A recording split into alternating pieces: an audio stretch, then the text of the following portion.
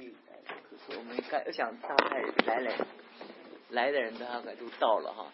那我想我们就你们千万不要客气，就是你可以一面吃一面听。如果你不影响你的话，我觉得没有问题啊。那我们请那个苏孙宇带我们祷告。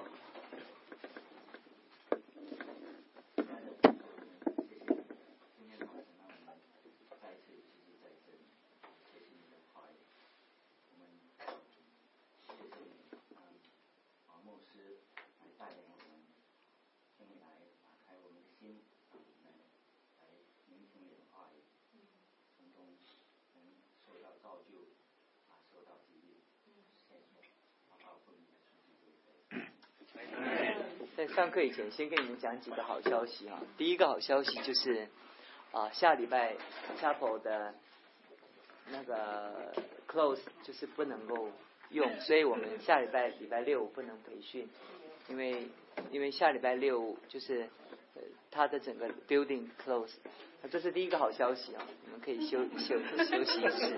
第二个好消息就是，那我最后一个礼拜六就是我们最后一次，我们把腓立比书会查完。那所以在我的看法中，就是最后一次。那我们在培训完，我们会开一个全教会的同工会。那大概就是同工会的人，大概就是我们这些人了。因为一般在主日的时候聚完会之后，也是这些人来。那可是我们要向教会报，因为我们现在礼拜天中午我们要 reserve 出来，我们不能太容易动用，因为有诗班，有中文学校。那我想说，这两个施工，我们10月的，所以这一次我们就会告一段落。那我们明年我们再开始我们整个的这个培训。那大概就是说我自己心里想，就是大家都很辛苦，像李阳他们，像焦亮他们都是很辛苦在上班，所以我们大概维持一年，我们大概每一次维持8次到9次，每一季，那再休息一阵子，那让大家可以消化。其实吸收这么多不一定消化得了，因为人记忆是不是顶好啊？但是其实我在跟你们解释哈，大家可以理解说，这个培训啊，不只让你们认识圣经知识，这个培训不只是让认识神学的问题哈。其实你们在上网，你们都可以找到你们可以知道的问题。那在这个培训，我再一次跟你们强调是认识服侍生命的态度哈。其实服侍本身啊，很多人会告诉我，常常问我说：“牧师，你告诉我们怎么做？”其实我在我带领教会，我的牧养的概念，我比较教我的弟兄姊妹 to be， 我比较不教他们 to do， 因为每一个人的 to do 是根据他的恩赐跟他的人生的经验。那就好像我们教会的小组，就跟所有教会的小组也不会一样，对不对？那所以在这个背景之下，我很难告诉你说怎么做，因为我们不可能照着像我们小组每一个小组，我到每一个小组都是有不同。那像昨天我参加一个很好的一个小组，我们连后面的圣经都没有办法分享，前面就分享完了。那在破冰完了，大家就很受感动了。那你说是不是我们一定要往下再走下去呢？其实不必，我们已经达到小组的功能了，了解我意思吗？就是但你不能每一次都只有破冰，你懂我意思吗？可是圣灵就这样带，你不能说我们每一次都是这样，但不是，就是圣灵就昨天晚上就很工作，就让很多人就很感动，他讲出他里面对，其实那个跟我们主题是完全相吻合的，就是他们讲的不知不觉中已经把这个圣经的主题衬托出来了。就是他们昨天破冰是分享一个在一生中影响你最深的，因为我们讲到很大多数是父母，对不对？是不是？就跟我们礼拜天讲的题目是完全一样。所以我的意思是说，在一个架构之下，大家知道，很多人会问我说：“牧师怎么做？”其实我觉得一个人的服侍的态度才能他的生命的态度才能维持他长久的信仰的一个成长的可能性。因为很多人他服侍的恩赐很火热，他通常在教会中的服侍的出现度的寿命很短，因为他的那个在他的生命中他强调那个效率跟工作的那种恩赐。那这种人是强的人，这种人强的人不太容易跟别人能够搭配。所以早上我们在聊的时候，我说一个健康的人他是很有弹性的。像我对温度没有弹性，你知道吗？我需要恒温，就是你要温度更变对我来讲是很痛苦，因为我很容易就会温度一变对我来讲我就无法接受，就是代表我健康指数不够。那一个人的肠胃很好，像我肠胃不是很好，肠胃很好的人他可以多吃少吃，他可以早吃晚吃，他可以一次当2次吃，但是肠胃不好的人是不行的，就是到点就怎么样一定要吃，而且吃的不多。所以我一般我去吃 buffet 我没有办法，我吃不下，但是我回去饿了，你懂我意思吗？可是我的孩子或者我师母常说，那中午吃，你们不知道你们是不是叫喜酒？你们这里叫不叫喜酒？就别人结婚的时候 party， 你们是不是叫喜酒？喜酒很多嘛，很多到那我师母常在婚宴中吃饱了，我晚上就不吃了，哎呀我羡慕不得了，就是这或者一个胃可以撑那么久，哇，对来讲不行，我一吃差不多了，然后到晚上我还得吃。那别人就觉得好奇怪，你怎么还要吃？其实就是没有弹性。那我举这个例子跟你们讲，很多同工很热心，但没有弹性，他不能包容，他 flexible 不够。我们不能没有原则，但我们的原则不能变成我们的律法。教会在治理的时候也是一样，所以我们在原则中在弹性中我们总是找到那个平衡点。所以我开始在培训跟你们讲，那个我们培训的目的是最主要是告诉你们说服侍的态度，因为服侍到最后你还是跟人之间，你很少对神有什么不满，通常都是你通常都是对人不舒服，对不对？因为神通常很少招惹你，因为通常都是人，就是跟你相处，你为什么这样？你为什么这样？那我就跟你讲说，这是第一个关键，就是我们生命的态度在服侍的时候，我们有多少？腓立比书第2章讲到舍己，你说那个舍己有多少？所以我常跟弟兄姊妹讲说，我走过世界这么多的教会，为什么能跟他维持10几20年的关系？就是我几乎没有一个教会我离开以后是不来往，是吧？就是我们几乎保持很好的关系，而且我们跟那里的同工都是很久，像我跟中国内地的同工，我们到现在为止，我们的就是关系都好的跟家人一样。就是我只要随时去，我们在这里只要那边地震，比如昆明有地震，云南有地震，那我就会跟他们写信看状况怎么样。他们教会有状况都会写信来问我，就很熟，好像家人一样。那其实你知道，每一个团队跟南方北方个性大不同，做法也大不同。那你如果没有弹性的话，你用一个尺度一直去衡量的话，你最后自己会很痛苦。所以我跟弟兄姊妹讲说，除非绝对的真理，做事的方法大家可以协调，带领的人怎么样的造成的共识，我们就跟着这共识走。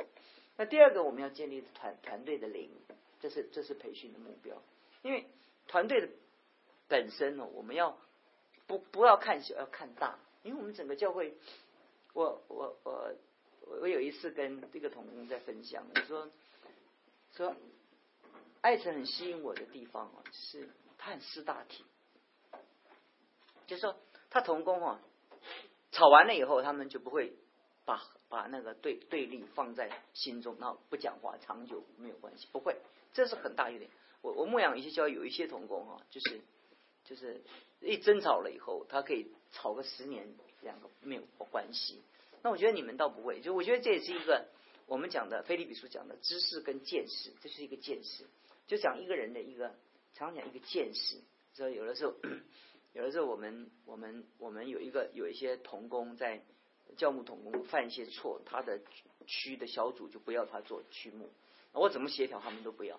那我就觉得说，是啊，他犯一些错误，那你怎么可以就永远就不接受他呢？可是没有办法，你再去讲哦，就你再讲的话，就教会就会 split 就分开，那我就也不讲了。那我觉得没有弹性，因为当别人犯错的时候，我想我会不会犯错呢？那我们需要把别人的错那么的放大到一个地步，让别人不能喘息吗？其实不必，因为我们都会犯错。那除非他是异端，那我们对异端也要爱啊。我们不是对异端，我们就是这么的仇恨，对不对？其实我在跟弟兄姊妹讲说，那个 team spirit 这是一个教会能够复兴的一个关键。那很多东西就是大家在一个教会服侍的时候，就觉得说，诗班重不重要？中文学校重不重要？那招待重不重要？那培训什么都很重要。可是我们有大体的人就觉得说，哎呀，对呀，这个同工这个时候不能来，是因为他要做那件事情，感谢主，为他感谢。那很多人就说，我做的事他们都不写回应，为什么我觉得我做的事情最重要。这就是一个人的那个 flexible 他不够啊。所以我把我自己成功的一点跟你们讲，把我失败的一点跟你讲，你不要以为我就是这样，我是被磨过来的。我服侍超过40年，被磨，很多人对付我，整我经过跟他冲突，我学来的。不要以为我现在是我来爱神，是你们刚好捡到那个生命中我最精华的。那我刚信主那几年啊，很硬的。我刚才跟同工们讲，我年轻的时候，我从小很严谨啊。我刚刚同工才给我写信说我很严谨，我治理教会很严谨啊，我都没有弹性，你知不知道？所以我跟同工们怎么样，很多冲突。但我的优点就是冲突完了以后，我会怎么样？会反省，我会重新的协调改变我自己，所以我能够化解那个冲突。所以我并不是光仅是这个样子，我是不断的在自我调整中，我到如此。所以我谢谢各位说你们坚持到如今，特别有很多人很困难，有的时候家庭也很困难，他也继续来这样培训。我觉得我能给你们的贡献就告诉你们什么是生命。所以如果我们是有基督，我们是有基督的生命，那我们用基督的生命来服侍这个时代，不是用我们的恩赐。所以很多人问我说我们怎么做，我觉得我会告诉你大致怎么做，但我不会告诉你细部怎么做，因为我没有办法告诉你，因为我的经验不一定能帮你，因为你的经验就是跟我的经验不一样。所以我想我们今天来看第3章的时候，那这段圣经其实是我们要把这一章一定要查完哈。那所以我讲到哪里哈？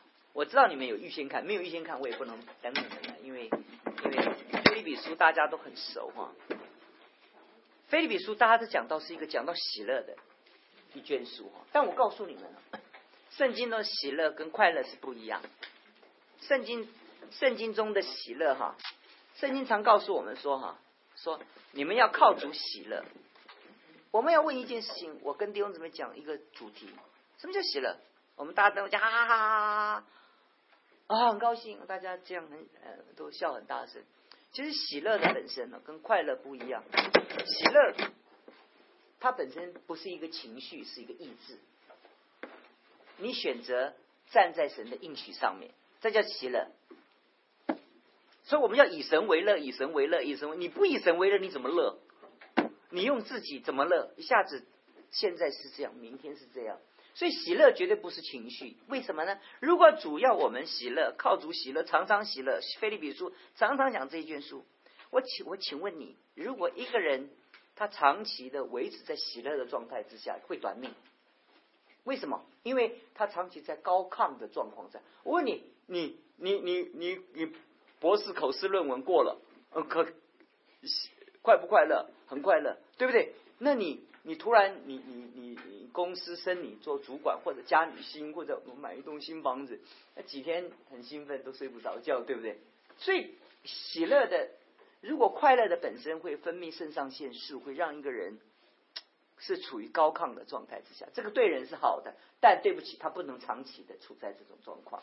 所以有一首诗歌说，喜乐好像如江河一样滚滚在我的心啊。有一首你们也会唱，只耶稣来住在我心，对不对？那最后那个副歌讲说，喜乐潮如江河，什么滚滚。我告诉你，如果喜乐是一种情绪，你滚几天你就崩溃了，你睡不着觉，然后长期处在。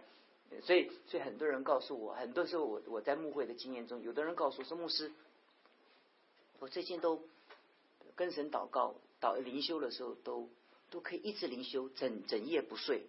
我听了我发抖，你懂我意思吧？他一直告诉我说，我几天几夜都在祷告。我一听，我担心了，我知道他不是忧郁症，就是他是在那个躁的状况之下。我一看就知道，一个人正常的人，他每一天灵修多少就差不多了。你不要成天过量，你过量的时候，你千万不要认为那是好的，因为每一个人他的那个承受度是有限的。神的启示，你一直接受，你要消化嘛。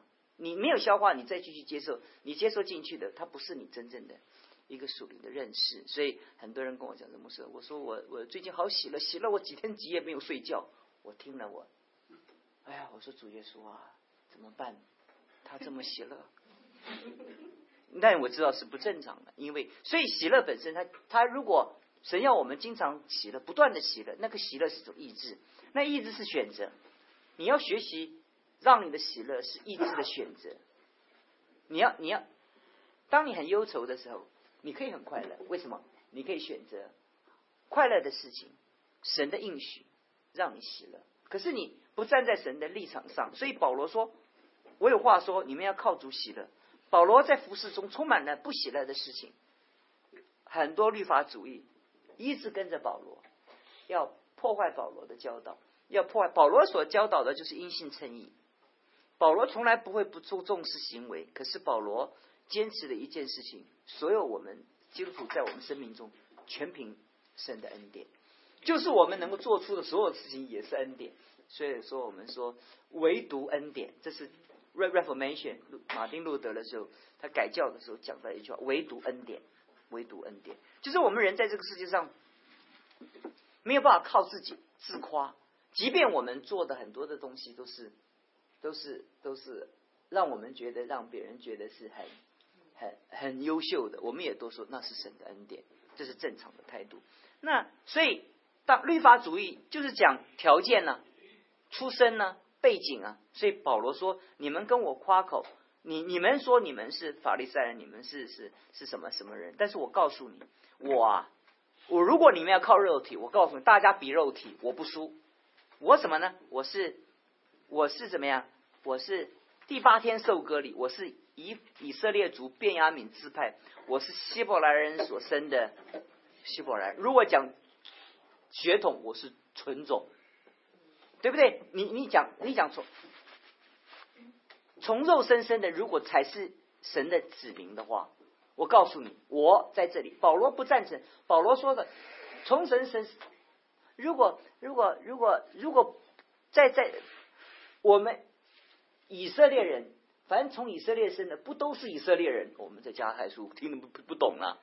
反正凭应许生的，不是凭血统生的，所以神只有儿子没有孙子，懂我意思吧？儿子是接受耶稣基督的救恩，他是从应许生的，而不是那是从神的应许生的。所以我们接受耶稣基督，他救主，我们成为神的儿女，这是凭应许生的。那什么叫孙子呢？就是我信耶稣了，我儿子在这里，他不必信耶稣，他就成为神的儿女。这是我们一般来讲的。神，我们不是凭着血统。如果血统啊，我牧师，我的孩子应该最属灵，我的孩子不一定最属灵，我的孩子也要面对他自己个人，像你们的孩子一样面对相同的一样的试探跟考验。所以保罗是说，就法利赛人来讲，你们是法利赛人，对不起，我也做过法利赛人。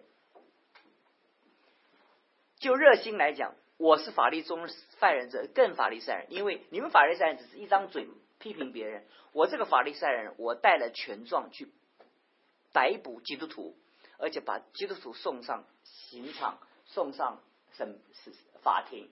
我是这种法利赛人。如果你觉得这件事情是比较的话，我在律法上来讲我是无可指责的。但是所有过去我所夸口的，我觉得对我有价值的，我因着基督都当作有损的。我以认识主耶稣基督为至宝。这是保罗第二段的经典。第一段的经典在第一章，我活着就是基督。腓立比书第二段的经典是因为我认识主耶稣基督为至宝。我先前以为与我有益的，我现在因基督都当作怎么样？有损的。很多人会觉得蛮消极的，就好像很多人问我说，我们爱父母过于爱主的就不配做主的呢？我们爱孩子，我们怎么可以不爱孩子呢？我请你记住哈，这个永远是一个相对的比较的属灵的法则。上帝从来没有霸占我们全部，上帝只是占据我们的首位。上帝占据我们首位是为了祝福我们，因为宇宙中，请你写下来，所有的事物当你拥有它的时候，你就做它的奴隶。世界上所有的事情都是，只有神你拥有它的时候，你不做他的奴隶，他给我们自由。宇宙中比如说金钱，你拥有金钱，你过不多久你成为金钱的奴隶。你拥有权力，你过不多久就权力的奴隶。你拥有亲情，你过不久做亲情的奴隶。很多人他被孩子的爱跟恨捆绑，对不对？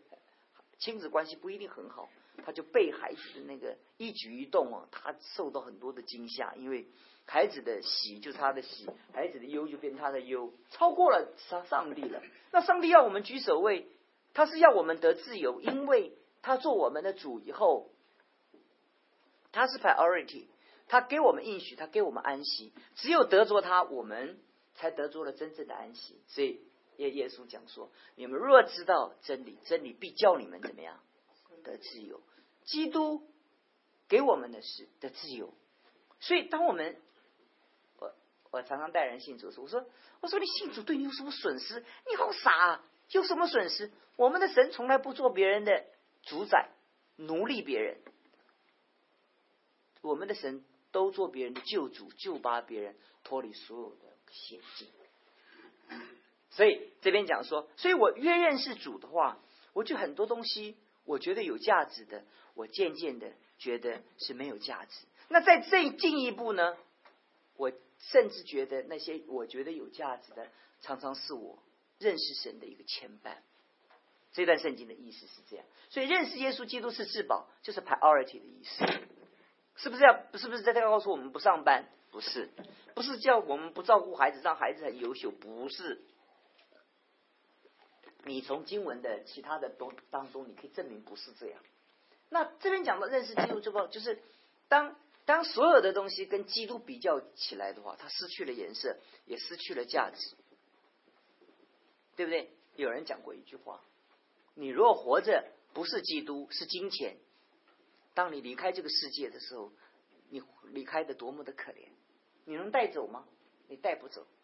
他讲的更有意思，如果你活着的是名誉，有一天你墓碑上的名字，他说青苔的手都会爬上去把它都盖住。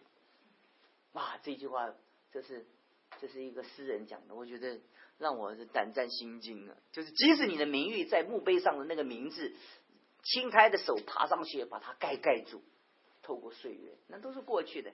但认识耶稣基督为至宝，所以我为他丢弃万事，看作粪土，为要得着基督。所以在我生命中，我只有一个生命中的意义，就是为要得着基督。在这世界上的事情如果让我妨害我得着基督的，它都是我生命中的，不是资产，是负债。我们不要讲粪土，粪土是比较好像不雅，是不是？但是为什么大家这样讲？我们讲一个从经济学的原理来讲，我们以为是资产，其实是负债。那你记不记得在你一生中有好多这样的经验？你以为是资产，结果是怎么样？是负债。你以为是拥有，原来是被拥有。你以为你是得着，原来是失去。所以保罗讲的就是这件事情。我丢弃万事，我为他。所以这些所指的不是讲的你要丢所有，而是说所有的东西让你没有办法得着基督的话，你都放下去，都放掉。那这就是我们对主专一的追求。所以我在他里面不是因为自己因行律法而得的义，乃是因信基督而得的义。因为信神而来，使我认识晓得他复活的大能，晓得他一同受苦，效法他的死，或者可以从死里复活。这不是说我已经完全了，我乃是竭力或者可以得着耶稣基督，所以得着我的。小字里面讲的，或者得着耶稣基督要我得着的。神在我们这一生中都给我们量定了一个分量，那是神要我们得着的祝福。那个祝福是无限量的，在你一生中啊，认识基督的这个领域是一生中无限的领域，它没有止境的。你什么时候觉得够的时候，你什么时候需要开始重新的忘记背后，努力面前。这会我们做牧师的，我常觉得神永远给我们一个神圣的不满足。我不知道你有没有这样的经验。我40年前我做牧师的时候，我的梦想，我的教会100人，你知道吗？我那个时候普遍那时候教会都是20-30个，我想100人是我生命中的通天，对不对？可是当我到了100人的时候，我觉得我这一生呢，如果有200个人的教会，我一生是怎么样？我不可能再有可能了。到有一天300人的时候，我说我要退休了，因为我已经不能够再超越了，因为我根本难以想象300人，我有多少人需要来帮助我，我不可能按我现在所看的人，不可能。所以如果我要带你们来经历爱乘400的话，那我们280，那我到哪里去找280？是不是？那但是问题是说，到有400的时候，那些人自然就出来了，服侍人的神的就出来，你没有办法看见。所以我现在也没有办法能理解说，神给我们的祝福有很多人是超乎我们的想象的。好像神在末后的时代会加速人的追求，会加速人的成长，会加速人生命的那种历练。那所以在我的生命中，我们就觉得说，我竭力追求要得着耶稣基督给我的生命中的量度。可是对不起啊，这个量度是无限的 ，unlimited， 无限制的，你没有办法能够在你一生中能够享受。所以你不要以为自己得着，你要永远记得一件事情，忘记背后，努力面前。你忘记的不但是不好的事情，你还要忘记你那认为好的事情。你只有不断的忘记，你的生命中的使命，你的才能无限的延展。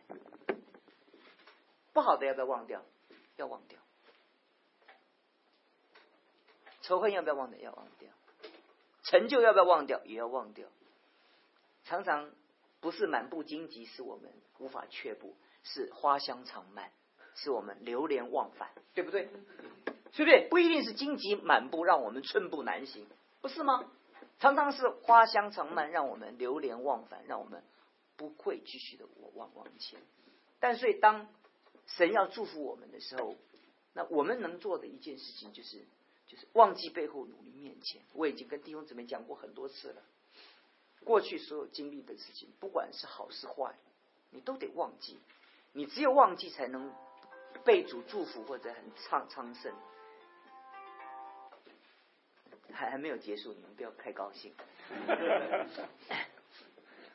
所以这边讲到说，我们向着标杆直跑，要在基督耶稣里得上面招我来的奖赏。你看，竭力追求，在我们生命中一直往前。在我们生命中啊，忘记背后，努力面前。不论我们生命中侍奉有多少的伤害，别人的言语的攻击，忘掉。不管有多少的眼泪擦干了，再继续往前。不管人有多少的称赞，忘掉，继续往前。因为人如果享受在自己过去的失败里面，他会沮丧；他享受他自己的成就里面，他会自傲，他会自义，他会不知道他自己是谁。久了以后，人的成就反而是人的负债，因为他不认识耶稣基督为他的至宝，他以得着这些名利地位，别人对他尊重为至宝。所以在我的人生的经验中，我很喜欢这句话，因为我常常学习这句话。我不一定做得到，但无论如何，我很多同工问我说：“你在这里已经很好了，你为什么要继续的去做那些不可知的事情？”我就跟他们讲，很多人跟我讲说，他说很多牧师告诉我说，他说神学院的老师是服侍神的避风港，因为做老师比做牧师好，对不对？因为做老师学生都得听话，不听到当掉，对不对？那而且我们礼拜天到教会去，好像蜻蜓点水，走马看花，你吃饱了撑着，还去帮助教会，是不是？但是问题是说，如果我是为着活下来，那我生命太没有价值了。那我们觉得继续往前，它充满了挑战 ，unexpected， 对不对？未知，对不对？那我来当中，你们怕我，我也怕你们。很多人怕我很严厉，我也很怕你们很苛刻啊。那人都是这样，都 unexpected， 对不对？我怎么知道是 welcome 还是不满？这个，可是问题是说，只有我们有这样的忘记背后努力面前的时候，带着梦想的时候，这个人的生命才会永远有盼望。不论你当下有多么的困难都不重要，我们看见前面的那个神给我们的那个远景。所以我很意外，我觉得在这两三个月当中，我看见了许多神的作为，我看见了神许多在当中所显明的恩典。神透过许多人给我看见神的在爱城中的一个作为。那特别像我踏出去，我看到中文学校，我们从来没有想到，我们居然有相当一部分的中文学校的学生是美国的父母，他到中国去领养中国的孩子来这里的那个父母。这样那天跟我在谈的时候，我很惊讶，我永远没有想到，我就觉得是帮助我们教会的孩子或者一些附近的。那后来我突然想到说，我早上在写信给我同工的时候，我就告诉他们说，我说你看，他们收养的都不是我们中国人收养，很多人收养的告诉我们中国人收养的一定要健康宝宝，验血什么都正常，他们收养的都是需要做手术残疾的。有一次我到一个家庭看，他们自己有孩子，他们收养的腿瘸的，嘴巴需要整形的，那脸需要整形的。那我想到说，这不是基督的爱吗？那如今他们把他们的孩子带来，让我们照顾他们的孩子，那不就是我们还我们欠我们同胞的债吗？这个孩子人家帮我们养了，养回来只不过再交给我们再照顾而已，那我们还什么斤斤计较呢？是不是？所以我就觉得说，那我看见一件事情说，这是在我一生中我从来没有想到说，我们可以如此的回馈这块土地，能够对这块土地可以有贡献。我从来没想到有那么伟大的事情会在我们当中可以发生。所以上礼拜有人就非常感谢我们的教会能做成这些事情。我后来就觉得说，其实西方以前在亚洲的国内的在东方的他们宣教的工作，他们做的太多了，我们做的这个是芝麻绿豆，可是我们难道不应该做的更多，让他们更蒙祝福吗？我们在这块土地所做的，不是让人家感觉到能够敬佩我们，佩服我们吗？所以保罗接下来就讲到说，他说你们记住，竭力追求有一个防备，到什么地步就照什么地，就做到什么地步。你要注意，你到了什么地步就照什么地步而做。每一个人的追求是无限，追求是一生的，但你不要在你的生命中超过你的度量。就是说，你可以祷告，你只能祷告30分钟，你不要祷告1个小时。等有一天你长大到一个地步，你自然会祷告1个小时。你读圣经也是一样，要照你生命中的量度，慢慢的一步一步往前。你看圣经从来不叫我们走极端，圣经没有，圣经从来没有叫我们走极端，他告诉我们说到什么地步。你看，你人若存这样的心，若在什么事上存这样的心，神必指示你们要竭力以后，你们要有一个平衡，在你们一个平衡的那个原则，就是要对你们在教会服侍很多了，要有一个平衡，好好照顾你们的家。当你们在家照顾自己的家的时候，要有一个平衡，好好的照顾教会。你要总也知道自己有一个平衡点，你要去前后把它摆一摆。有的时候你照顾你的家过多的时候，你会发觉神的教会荒凉。有的时候你照顾教会的时候，你要知道你自己的家需要照顾，所以要到你的地步，这是一个平衡。那所以18节保罗就讲到说，我非常的失望跟难过。许多人他的生命服侍所以保罗到18节的时候，他的话锋一转他讲到腓立比教会是他最喜乐的教会，但这个教会仍然有他最伤痛的事情。回到我以前跟你们讲过的点，在最美好的教会里面，你可以看见最丑陋的事情；在最丑陋的一个软弱的教会中，你可以看见最美丽的事。不要期待在一个人身上要找到100%的完全。你如果要在爱城，要看爱城的完全，你才留下来在爱城。所以很多人来到我们当中，看看我们教会好不好啊？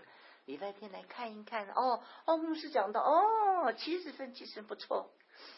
看看你们的董事会主席，有见识，80分。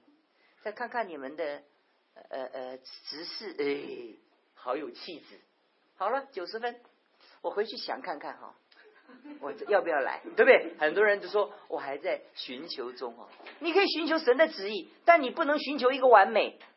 没有这个没有完美，对不起，如果当完美的话，因为你加入肯定开始不完美，没有存在。所以很多人会告诉我，教会牧师教会多少的困难。他说牧师你怎么处变不惊？我说我孩子也问我说，他说我认识你，我知道你服侍到现在都是在处理这些事情。台湾也是，美国也是，到处都是。我说我如果不服侍神就让我花很多时间处理我自己家里的事情。只要我活着，我就得处理很多事情，对不对？是不是？人就要处理。你不要，很多人说我要退休，我这个人就过得很悠闲，什么做 cruise。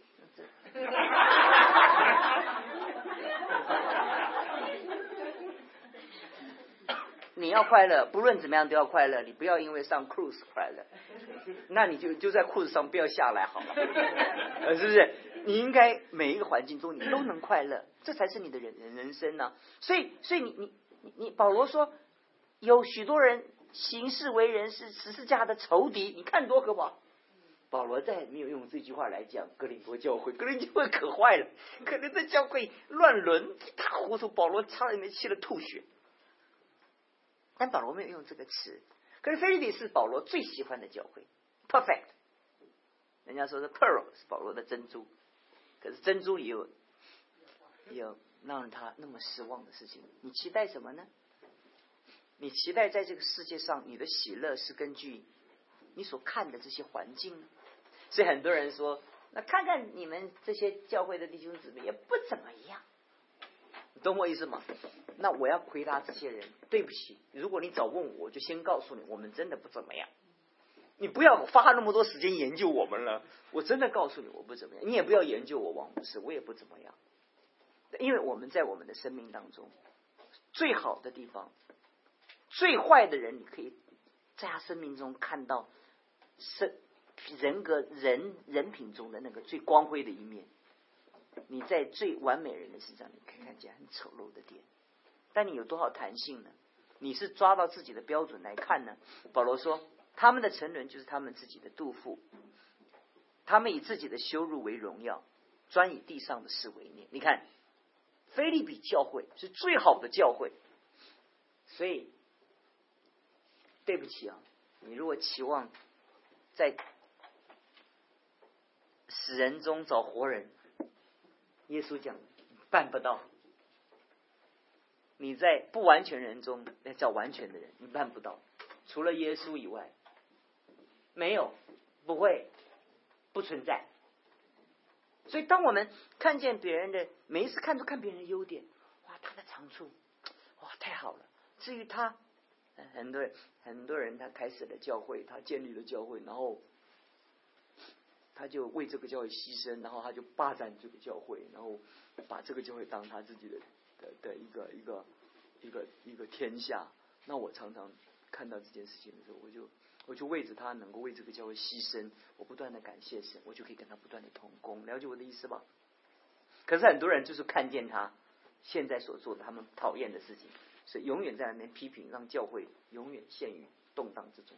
有的人他做团契主席，他把团契当他的势力范围，他为这个团契牺牲，所以他最后有一点偏差，他把团契当作他的财产，任何人要碰他的，他就会整个毛会竖起来，好像要作战一样。那我就觉得说，这也难怪他把这些契友，把他这些组员，把他弟兄姊妹当作自己的家人嘛，他爱他们嘛。你可以从不同的角度去思考，所以我就告诉弟兄姊妹，在我们的生命中，其实这段圣经是非常的一个经典。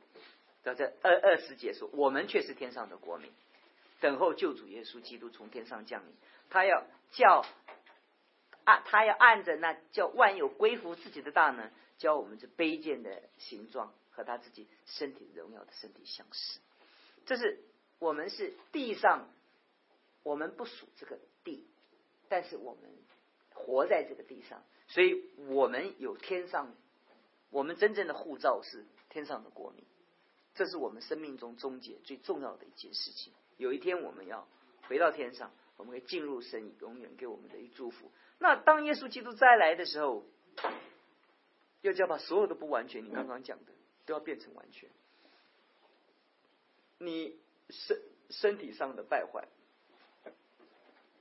我常常想啊，在我幼年的时候，我开始我原来不会走路，我3岁以前还是不会走路，后来几年，后来治疗，后来我才开始会走。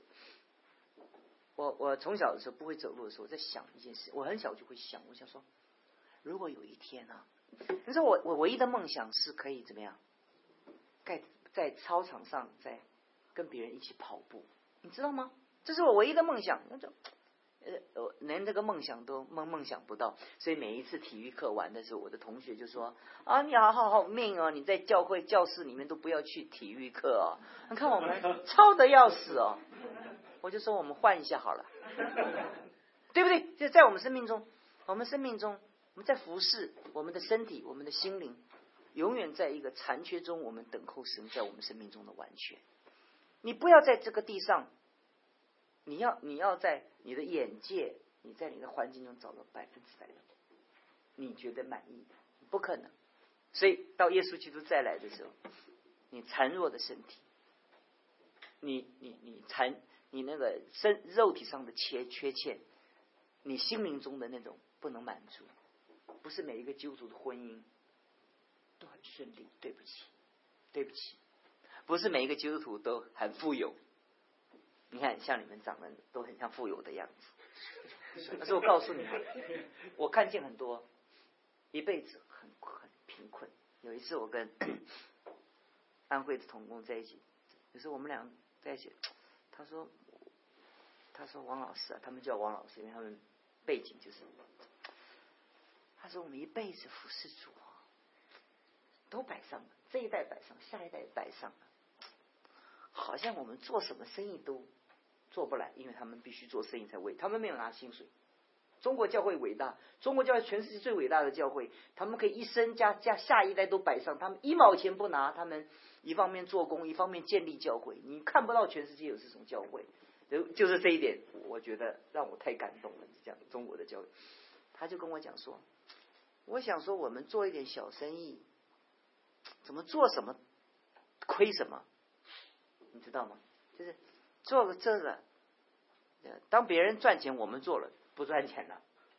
这我们总没有做生意的细胞，好像怎么弄到最后都没钱了。我就跟那个弟兄讲，我说哇，有跟你也有同感，好像他一辈子好像哇，很多弟兄姊妹很有钱，可是像我这么爱主，好像不是没有他们这么有钱。我们很多弟兄姊妹有钱到一个地步，哇，难想象，难想象。我跟你们讲那个笑话，他可以买百货公司，你就知道多有钱。那我们捉襟见肘，那这个他总是觉得，这就是我们物质上的缺欠。有一些教会在阿富汗，在中东，有一些地方在印尼，有的在山区，他们整体的水平是贫穷的，对不对？你在中国内地的农村，你以为每一个都像上海、北京啊？有的人饭都吃不上，对不对？还很多很次贫的、困穷的，但他们也有教会，是不是？他们没有受过教育，他们我们在那传福音的时候说，哎，你这边没信主，他有姓张的、姓王的，就没有信主的，你就知道他们受的教育，你就知道那种地方也有教会，你懂不懂我意思？然后他们就说，这不是不认识字，就叫人家读圣经啊。那就有一个人叼根烟，就在帮他们读圣经，就给他们几块钱，就叫他们给教会整个教会都不认识字啊，他们很渴慕啊，就请那个村里面那个会认识字的，会在叼根烟在读圣经啊，这也是上帝的教会。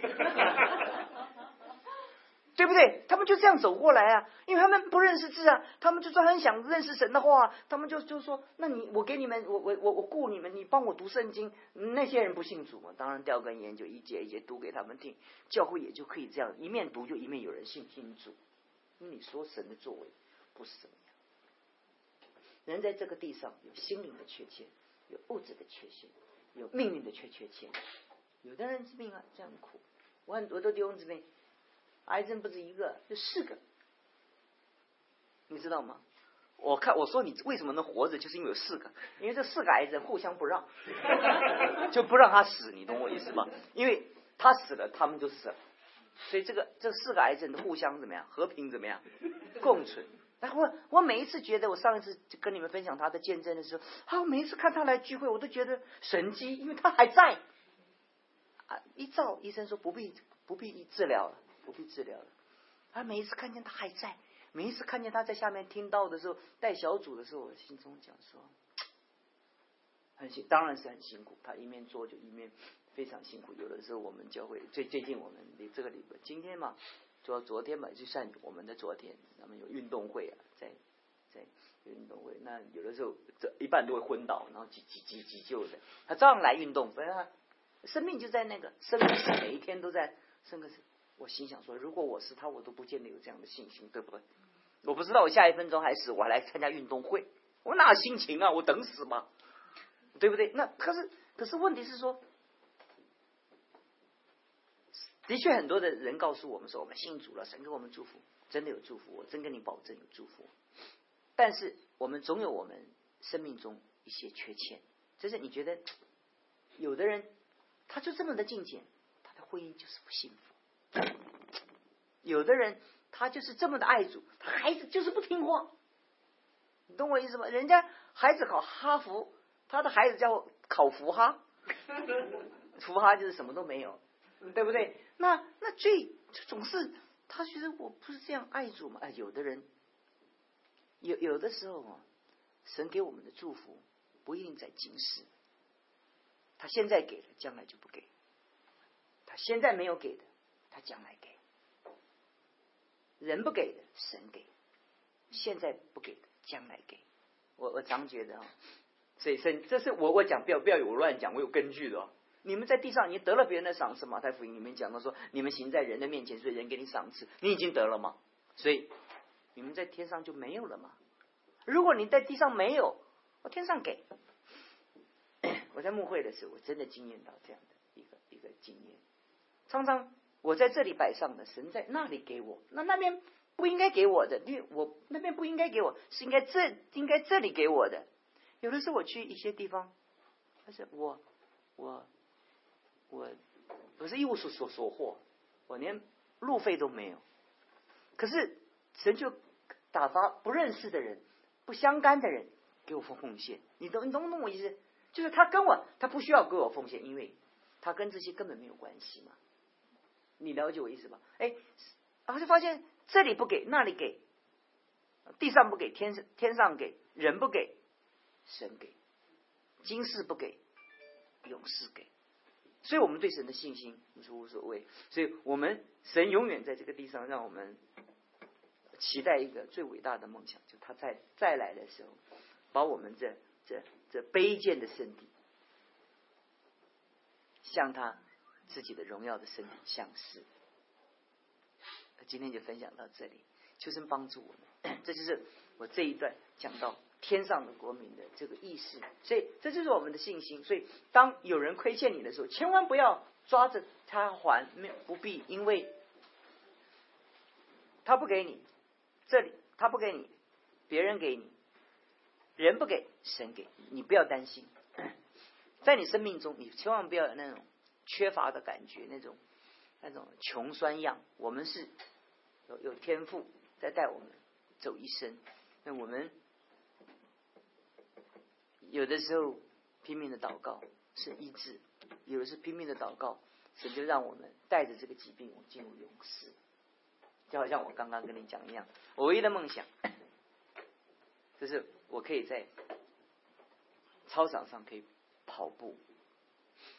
后来我这次到 Naktorian 的时候，我觉得他那个走路的那个地方，他那个铺的那个跑的地方啊，有弹性啊，我开始在那边跑。当然我不管人家怎么看我跑的样子多难看，对不对？我实现我的梦想，我可以跑步。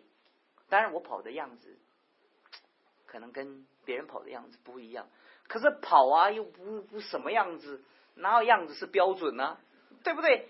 但是我知道一件事情，当有一天我到永世的时候，我会跑的比我想象的还美。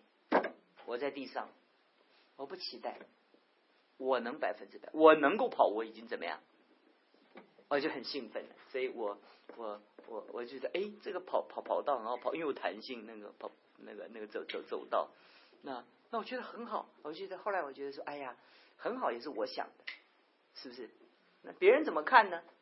不重要，我觉得好就好。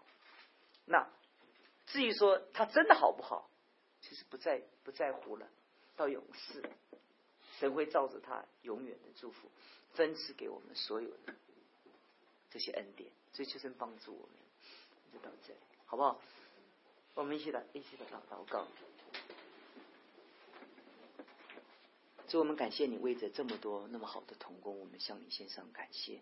我们也纪念那些因着公务、因着探望亲人在外州的这些董事跟这些执委的同工，我们向你祷告。我们说，主啊，平安带他们去，平安带他们回来，使他们在所做的一切事上经历到你自己的祝福。也为着今天我们所要完成的各样的工作，以及明天我们要迎接你自己的生日，我们来感恩。就是祝福你的教会吧，让你的教会能在你的恩典中成长。谢谢你听我们的祷告，祝福我们会后的一些会议，奉耶稣基督的名求。